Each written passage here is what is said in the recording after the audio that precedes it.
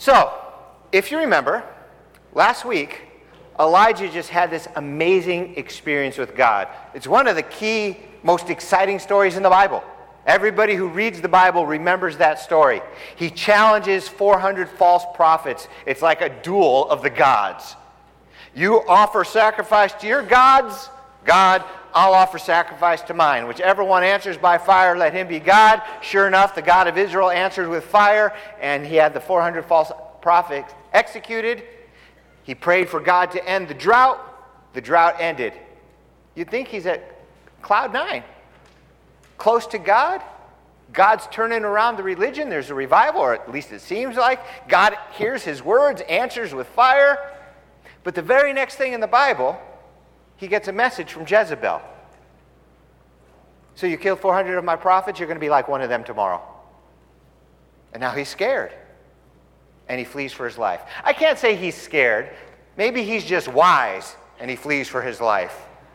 You know? But in my mind, it's like, God, what do you want me to do? I'm good, you know? You just killed 400 of the prophets, you answered by fire. What do you want me? I'm not worried. Just tell me what you want me to do, I'm good. But the appearance is he's scared because he definitely flees. And worse than that, he gets depressed. I mean, I'm not a psychiatrist, but looking at it, it looks like clinical depression. He goes to God and just says, you know what, I just want to die. And he falls asleep under a bush. I mean, he's messed up. He goes from here to here. Elijah, the prophet and man of God. Let me give you a little encouragement this morning. Just because you're walking with God doesn't mean you're bad if you get discouraged. Life's hard, people. And sometimes we get down. We do. If Elijah can get down, you don't have to get down on yourself for getting down. And he was really low. Let me read to you what happened. He went a day's journey into the wilderness. I mean, he fled with at least one friend. Then he left his friend, I think, in Jericho, and then he just went, he said, you stay here, I'm going out by myself. A day's journey into the middle of no man's land. This is like barren desert. And he came and sat down under a broom tree, and he prayed that he might die, and said, it's enough. I've had enough. Just no more. Take my life. Verse 5, then as he lay and slept under the broom tree, suddenly an angel touched him and said to him, arise and eat. And he looked, and there by his head was a cake baked. Don't think cake, just think something baked. It could have been bread or something. The word cake just means fluffy food. A cake baked on coals and a jar of water. So he ate and he drank and he lay down again. He was so distressed, so discouraged, so depressed, that he sat down under a bush and fell asleep. God had to minister to him. Let me put that another way. God chose to minister to him. So here, the God of the universe decides to minister to this man. Bakes him breakfast. He wakes up, he eats it, he's so exhausted he just falls back to sleep again, and the angel has to wake him up again. And the angel of the Lord came back the second time, touched him. I've never been touched by an angel. I mean, such an insignificant passage of Scripture. That little piece, the angel touched him. I want to be touched by an angel. That would be so cool. Hey, Elijah, it's time to wake up. Arise, have some breakfast, because the journey is too great for you. A few things about this. Most commentators I've read said that after Yeshua, and the Bible says this, after Yeshua died, Jesus died, the disciples were like, oh no, what's going on? They were distressed, they were discouraged, they were confused, they were depressed. Their master, their Messiah, their rabbi, who they thought was going to save them physically, not spiritually, he's dead. The Romans got him. Now what? Well, he came back and revealed himself to them. That was a high moment. But somewhere in that transition, Peter says, I'm going fishing. And some commentators say that was his statement of saying, I'm giving up this whole discipleship thing. I'm giving up the ministry. I've had enough. I'm going fishing. And a couple of the other disciples went with him. So a lot of commentators say this was it. These guys were quitting the ministry. They've had enough. They're done. Kind of like Elijah. And they go off fishing and they don't catch anything. And then somebody on the shore says, hey, have you caught any fish, children? And one of the guys says, it's the Lord. Well, how do you know? I just know. Trust me. Try the other side of the boat. Hey, haven't I heard this before? They threw the net over. Sure enough, ton of fish. They get on shore, and there's the Lord in disguise. Is that him? Is that not him? And it says in the scripture he had bread on coals prepared for them for breakfast. And fish. I don't think it said breakfast. It says bread on coal. So here, Elijah's discouraged and distressed, and God sends him the messenger of the Lord to give him breakfast, encourage him, and strengthen him. Here we got the disciples, distressed, going out fishing, and the Lord comes himself and serves them breakfast. I just think it's an amazing thing that the God of the universe would take that kind of care of his people, that he would personally just come and minister to people. It's just an amazing thing. By the way, after he fed them, he took Peter and said, hey, do you love me? Peter said, you know, I do. I like you a lot. He said, feed my sheep. By the way, Peter, do you love me? Lord, you've already asked that. Of course I do. You and I were like this. We're tight. Take care of my sheep. Peter, do you love me? Why do you keep asking? Don't you believe me? Of course I do. You know I do. Feed my sheep. And again, the commentators would say, hey, he was quitting the ministry. Jesus was calling him back. Not only that, but he denied the Lord 3 times before he was crucified. So this is his opportunity to kind of make it up 3 times. But we're not talking about Peter. We're talking about Elijah. I just wanted to show you the parallels. So Elijah eats. Elijah arose. He ate and drank and went in the strength of that food 40 days and 40 nights as far as Horeb, the mountain of God. 40 days and 40 nights. You know anybody else who didn't eat for 40 days or 40 nights? The Lord himself. And it says he goes in the strength of that food to the mountain of God, Mount Horeb, which is also known as Mount Sinai. The whole 40 days and 40 nights thing, that's how long Moses was up on Mount Sinai. And then there was a 40 years traveling in the wilderness. So the author here, the Holy Spirit, is trying to get our minds into that frame of reference. We're going back to Sinai, going back to the number 40, remembering the wilderness, remembering God. God sent Elijah to Mount Horeb, the mountain of God, also known as Mount Sinai. Why do they call it the mountain of God? Well, because God appeared there. What else are you going to call the place? And he didn't just reveal himself there once. No less than 5 times did God reveal himself at Mount Sinai in an amazing, remarkable way. The burning bush, he revealed himself to Moses, which we're going to talk about in just a minute. Moses had to go back up there with the elders of Israel, 70 of them, and he appeared. God himself appeared to 70 elders of Israel. And then Moses had the whole 40 days up there by himself where he glowed, got the 10 Commandments. The whole cleft of the rock thing, which we'll talk about, and now Elijah. So this is a special place. And Elijah has an appointment there with God. But since this is Mount Sinai, the mountain of God, God revealed himself there at least 5 times. I want to go back to the very beginning, the first time God revealed himself there. I'm asking myself, why is this place so special, and why does God reveal himself here? What's he trying to teach us? So let's look at how he revealed himself and ask what we can learn. Made sense to me. So this is when the children of Israel, right before Passover, the children of Israel are in Egypt. We are slaves. And Moses, who's been in the desert for 40 years as a shepherd, day in and day out, and day in and day out, and day in and day out. How many of you in this room have had the same job for 40 years? Let me see your hands. 1, 2, 3. That's it? Right. Most of us don't even know what that's like. So he was just used to life. Hey, this another day in the life of a shepherd. I've been doing this. Now he's 80 years old, by the way. You know, I don't know why Social Security hadn't kicked in yet. He should have been retired. So Moses was tending the flock of Jethro, his father-in-law, the priest of Midian. And he led the flock to the far side of the desert and came to Horeb, the mountain of God. There the angel of the Lord appeared to him in flames of fire from within a bush. Moses saw that though the bush was on fire, it didn't burn up.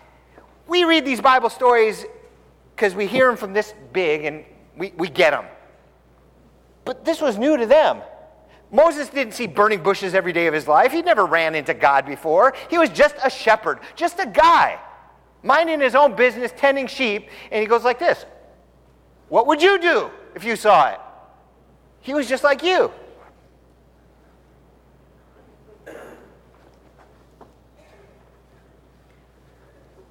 You know, I'm going to go take a...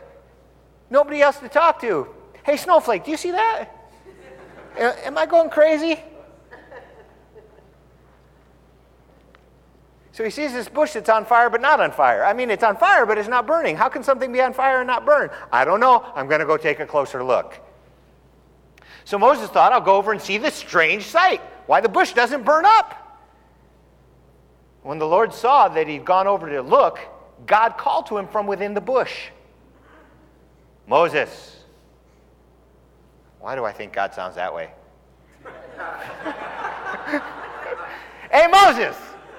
Might have been a friendly call. You know, hey, Mo. And Moses said, here I am. Don't come any closer, God said. Take off your sandals, for the place where you're standing is holy ground. All right, so God reveals himself at Mount Sinai for the first time. What does he reveal about himself? Several things. First, I'm going to ask you through a question. It's rhetorical, but if you've been with me for a while, you know the answer. Don't shout it out. Who spoke to Moses from the burning bush? Well, God did, of course. Well, verse 2 says this. The angel of the Lord appeared to him in flames of fire from within the bush. Now, I've told you this before, but, you know, we always have new people, and I have to remind you, that's a bad translation. There really isn't an Old Testament Hebrew word for angel. The word is malach. It just means a messenger. When we hear the English word angel, we automatically get a picture in our head. Probably it's got something to do with halo, wings, and glowing. And then we think, oh, this is some lesser being, some agent of God's that's been dispatched to talk to Moses. That's unfortunate. It doesn't say that. It just says a messenger of God. That's all we know at this point in the story. A messenger of God spoke to him from within the bush. God sends messengers to his prophets all the time, but there's one messenger that is called the messenger of God, and also called the Word of God. And you'll read about him in the Old Testament. It'll say, the word of the Lord came to so-and-so, saying, go to King such and such and tell him, oh, God is mad at you, and yada, yada, yada. So this being called God's Word. Imagine what does that mean? How can you be called God's Word? What is that? A word is something you hear, isn't it? Or a message. But this guy, this being is called God's Word. The Word of God. That's interesting. I give you my word. What does that say then that he's called God's Word? The promise of God? The amen of God? Well, we don't know because we're just seeing this for the first time. And I want you to jump back into my life, not being raised in any kind of a church. And in the synagogue, when you go to Hebrew school, you don't study the scriptures. You learn about culture and history. So I saw this for the first time as a young Jewish boy. And I'm like, what is going on here? Who's in the bush? Because verse 2 says the messenger of the Lord, but verse 3 says this. So Moses thought, I'll go over and see this strange sight, why the bush does not burn up. And when the Lord saw that he'd gone over to look, God called to him from within the bush. So who's in the bush? I'm thinking this is a busy bush. We got the angel of the Lord in there. We got God in there. We got the bush in there. Who knows who else is in there? So I'm asking myself, what's going on here? It looks like God is the messenger of the Lord, and yet it's not the messenger of the Lord. I didn't understand it. I just knew something interesting was going on here when I first read it. Something about the word angel of the Lord and the Lord being the same, I don't understand. Before we explain, I want to go back to Elijah. Okay? Elijah is now being brought to Horeb. Here's how his journey happens. The angel of the Lord came back a second time and touched him and said, "Arise and eat, because the journey's too great for you." So this is no normal angel touching him. This is the word of the Lord again. So he rose, he ate and drank. He went in the strength of that food 40 days and 40 nights as far as Horeb, the mountain of God. And there he went into a cave. He spent the night in that place. And behold, the word of the Lord came to him, and he said to him, "What are you doing here, Elijah?" So the word of the Lord is a he that speaks to people. I believe it's the same as the messenger of the Lord, just called messenger here, the word there, angel mistakenly in the English. And he says, "Why are you here?" All right, so who is this word of the Lord? Rabbis talked about him all the time. Philo, great Jewish philosopher, wrote about him. I read some of the stuff he said about him. It's almost the same as what's written in the book of John. Listen to what John says about the word of the Lord. In the beginning was the Word. The Word was with God. The Word was God. How can you be with God and God at the same time? I don't know. I don't know. But it's the way it is. I'm one of those kind of people who doesn't believe something somebody tells me if I can't figure it out. Unless it's God. Then I can believe it. Because he's a lot smarter than I am. Most people can explain to me what they're thinking, and I'll get the explanation. Okay, if it's quantum physics and high math, maybe not. Anything else, I'm pretty sharp. If you can explain it to me, I can get it. If you can believe it, I can believe it. See, what happens is people will say stuff, I just don't believe them. I'll give you a silly example. You get mad at me later if you want. I don't care. It's just me. So you're going to give your son this shot? No. Why not? We recommend it. Well, yeah, and I just read a major article that says this shot helps 50% of the people who get it. It's a coin toss. It may or may not help. I'm talking, by the way, about the flu shot. A major article says half the people get it, it doesn't help. And I'm thinking, how do they even know? I can't tell you how many people have come to me and said, yeah, they got the flu. I said, what happened? Well, I got the flu shot. It made you sick? Yeah. But not as sick as I would have gotten. So here's what I know. Major research says half the people who get it, it doesn't help, and most of the people I know get sick anyway. Yeah, sign me up. I'm in. You know, well, you might get the flu. Yes, I might. And besides, what else is in that needle? What is that junk? Oh, it's perfectly harmless. Yeah, but, you know, I watch TV, and there's always lawsuits about perfectly harmless drugs all the time. FDA-approved drugs, and now we're suing for billions of dollars because everybody's dying from them. They're all perfectly harmless. No thanks. You know, maybe I'm wrong. Maybe I'm too smart for my own good. But I just look at the evidence and I make a decision based on what I know. And I don't want that shot. And that's not the only shot that they're trying to push on us. They were trying to give my son a shot, not necessarily for his benefit, but for everybody else's benefit. What? Well, see, if he gets this shot, then he won't get this disease, and then he can't give that disease to somebody else. What? You want me to give him a shot to protect somebody he may meet down the road someday that may end up getting the disease he doesn't have but might get? Yes, that's what we recommend. No, thank you. I'll pass. So I came to this passage of Scripture, and it says, in the beginning was the Word was with God, and the Word was God. Now, by the time I got to 1 John, I was already a believer. I went through a process of becoming a believer. But by the time I'm in 1 John, I'm already a believer. So I believe this. I don't get it, but I believe it. He was in the beginning with God. All things were made through him. And without him, nothing was made that was made. In him was life, and the life was the light of men. What I love about this New Testament passage is it helps me understand all those confusing passages in the Old Testament that I read as a non-believer and then as a believer. In other words, that stuff didn't make sense. He was in the world, the Word, and the world was made through him, and the world did not know him. He came to his own, and his own did not receive him. But as many as received him, to them he gave the right to become children of God, to those who believe in his name. And the Word became flesh and dwelt among us, and we beheld his glory. The glory is of the only begotten of the Father, full of grace and truth. So what's this saying? This is saying that the Word became flesh, Jesus. So who's Jesus?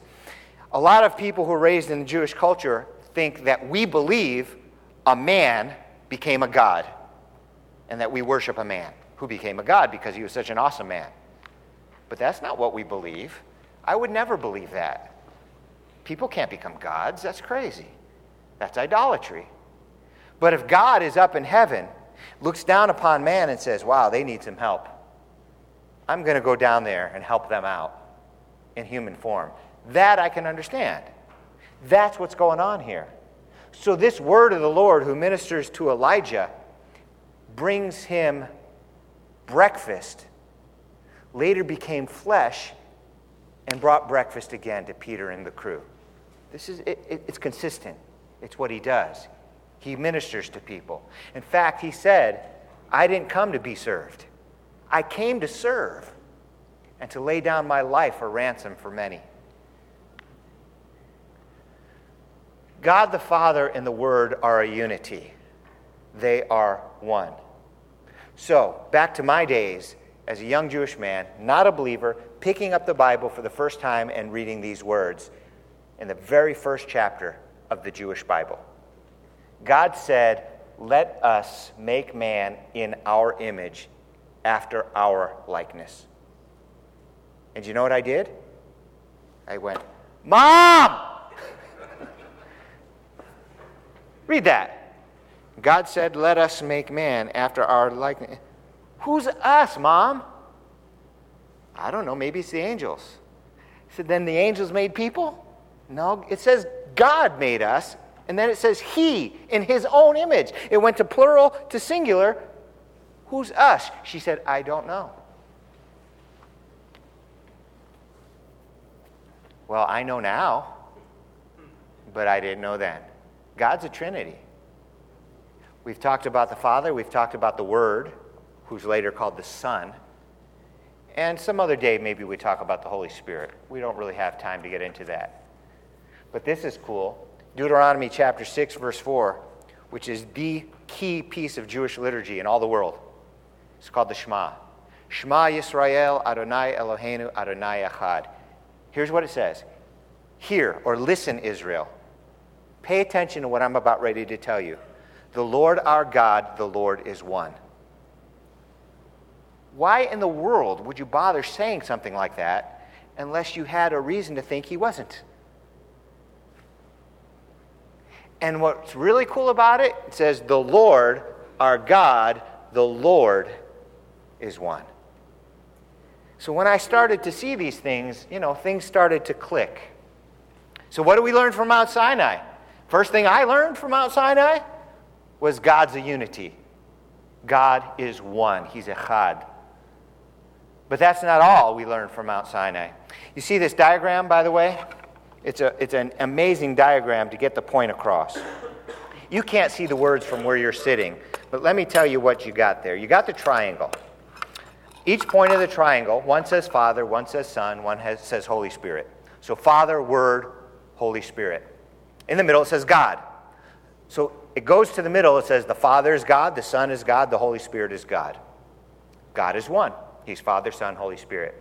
But that circle around, which connects Father, Son, and Holy Spirit, and there it says, is not.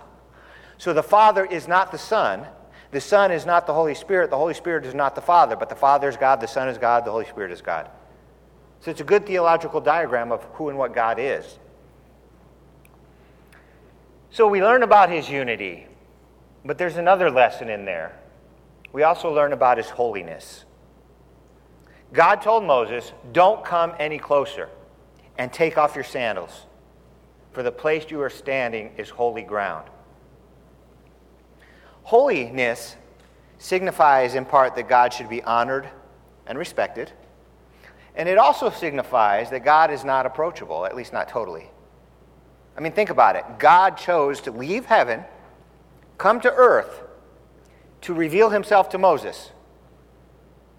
Got his attention. So Moses comes near, and God says, that's close enough. Oh, you took this big journey to meet with me. Why can't I come any closer? I'm sure there's lots of reasons why. But there's a blast radius right there. God put up the force field. And if Moses got any closer, he would have been vaporized. That's my take on it. You can't get close to God. He radiates power. He radiates glory. And just like a bug in a zapper, if we get too close, we get zapped. Not because God is bad, but because he's awesome. And us, not so much. We can't handle it. So Moses wants to get a better look, and God says, that's as close as you can get. God's not totally approachable. Yet, he reaches out to humans. I mean, that's why he's there. He's there to be approached, as close as we can possibly get. And he's there to do something. He's not there just to introduce himself. He's there to deliver the children of Israel from bondage. So he comes from heaven, comes to earth, calls Moses by name, ministers to him, but won't let him get too close. So I learned from the burning bush passage about God's unity. I also learn about God's holiness, and a little more subtly, but just as there, I learn about his love and his mercy and his grace. That's why he's there. Why else would he show up? He's there to bless people and minister to them. So it's subtle, but it's obvious once I point it out. I love his love, his grace, his compassion. The word grace isn't a word we use much today. The best definition I heard about grace is when you get something you don't deserve. And mercy, when you don't get something you do deserve. On the opposite side. So even though here at the burning bush I indirectly see God's love, grace, mercy, compassion, I told you he revealed himself at Mount Sinai at least 5 times. And on one of those times, he actually explains who he is. These are the words he uses. It was Moses, another day. He comes back, and Moses says, Lord, I want to see your glory. Read between the lines. Didn't we already have this talk? You can't. You get too close, you'll be vaporized. You can't see me. Nobody can see me and live. But God says, here, I'll tell you what I'll do. I'll put you in a cleft of the rock. You'll be surrounded by solid granite. Then I will protect you, and I will pass by. And right when I'm almost out of sight, I'll remove my hand so you can get a glimpse of my afterglow. That's how awesome God is. That all Moses could handle was just a brief glimpse of his afterglow. Well, while the Lord was passing by Moses, he was explaining to Moses who he was. This is what he said. The Lord passed in front of Moses, proclaiming, the Lord, the compassionate and gracious God, slow to anger, abounding in love and faithfulness, maintaining love to thousands, and forgiving wickedness, rebellion, and sin. I'll talk about the rest in a moment. We've been going through the story of the kings and how the children of Israel are being blessed by God unlike any people have ever been blessed, and yet the kings and then their followers start worshiping idols and betraying God and turning their back on God. The God that is blessing them, they're turning their back on him and worshiping idols. And what does God do about it? You'd think he'd smite them on the spot. That's the God I thought ruled the heavens, but I was mistaken. The God that rules the heavens, gracious, abounding in love, slow to anger, faithful, maintaining love to thousands, and forgiving wickedness, rebellion, and sin.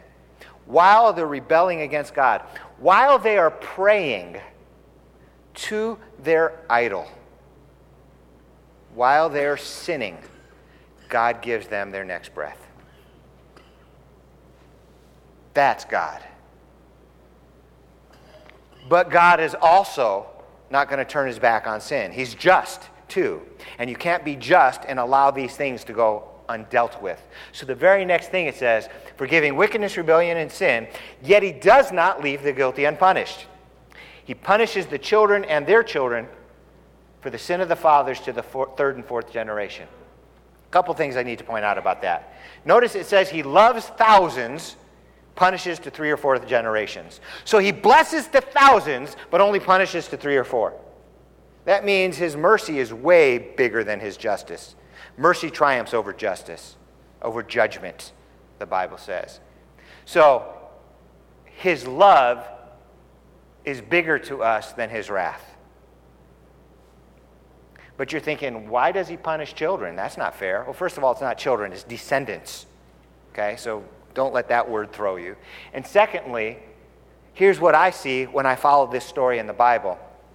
If there's a wicked king, God says, okay, I'm going to destroy you and your kingdom for your wickedness. Then the king repents.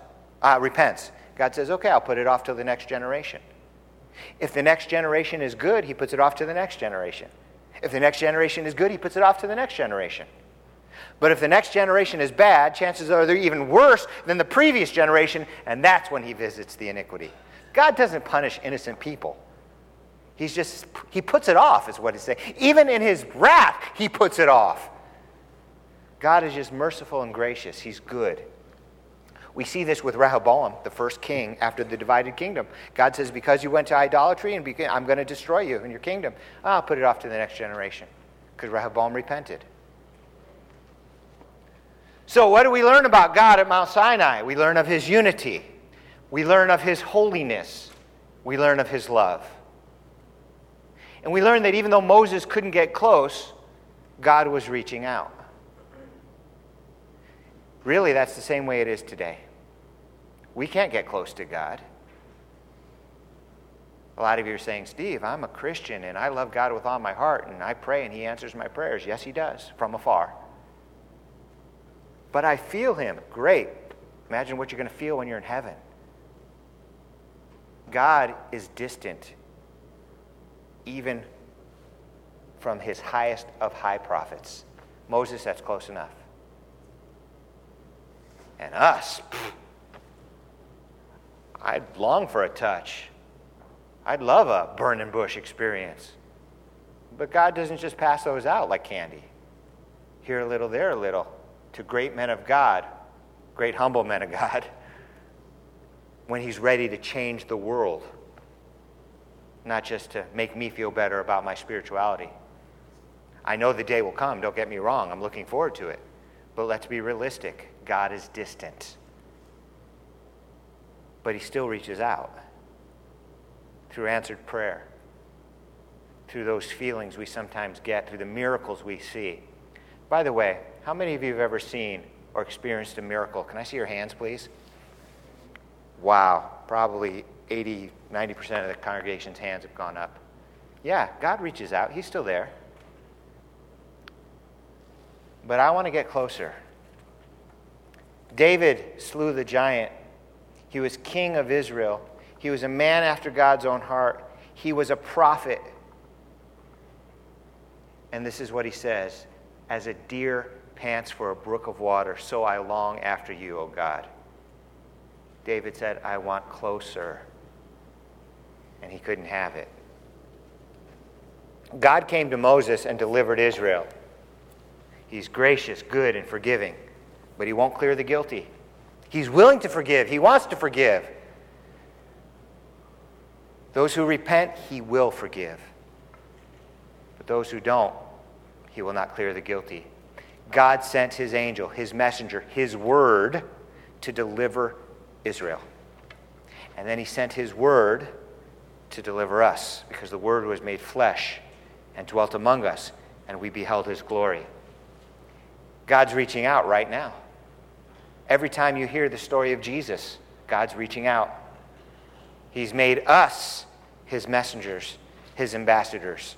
We're Elijah today. We're Moses today. And it's our job to share the love of God with other people. You have an opportunity to make a decision to follow the God of Israel and believe in his Son. And I would encourage you to do that. Our prayer room will be open right after services if you'd like to pray with somebody, maybe to invite the Lord into your life, or just maybe you just need prayer for something else. The prayer room is there for you. His love and forgiveness, they're new every morning. Great is his faithfulness. Please join me in prayer. Lord God, thank you for showing us through Elijah and Moses a little bit about who and what you are, through Yeshua and Peter. And Lord, I feel like Moses and Peter and David, I would like to get closer to you. Any which way you can draw us closer to you. Please help us to be faithful, humble, and obedient. And use us, Lord, even as you used Elijah and Moses and David and Peter. And forgive us, Lord, even as you forgave Moses, Elijah, David, and Peter. Help us to find comfort and joy and strength in your great mercy and compassion and graciousness. And please give us opportunities to tell our loved ones about you. Please open their minds, their hearts. We don't want any of them lost, Lord. Do what you need to do and help us do whatever you would have us do to bring as many people with us when we enter your kingdom. Thank you for Jesus, and it's in his name we pray. Amen.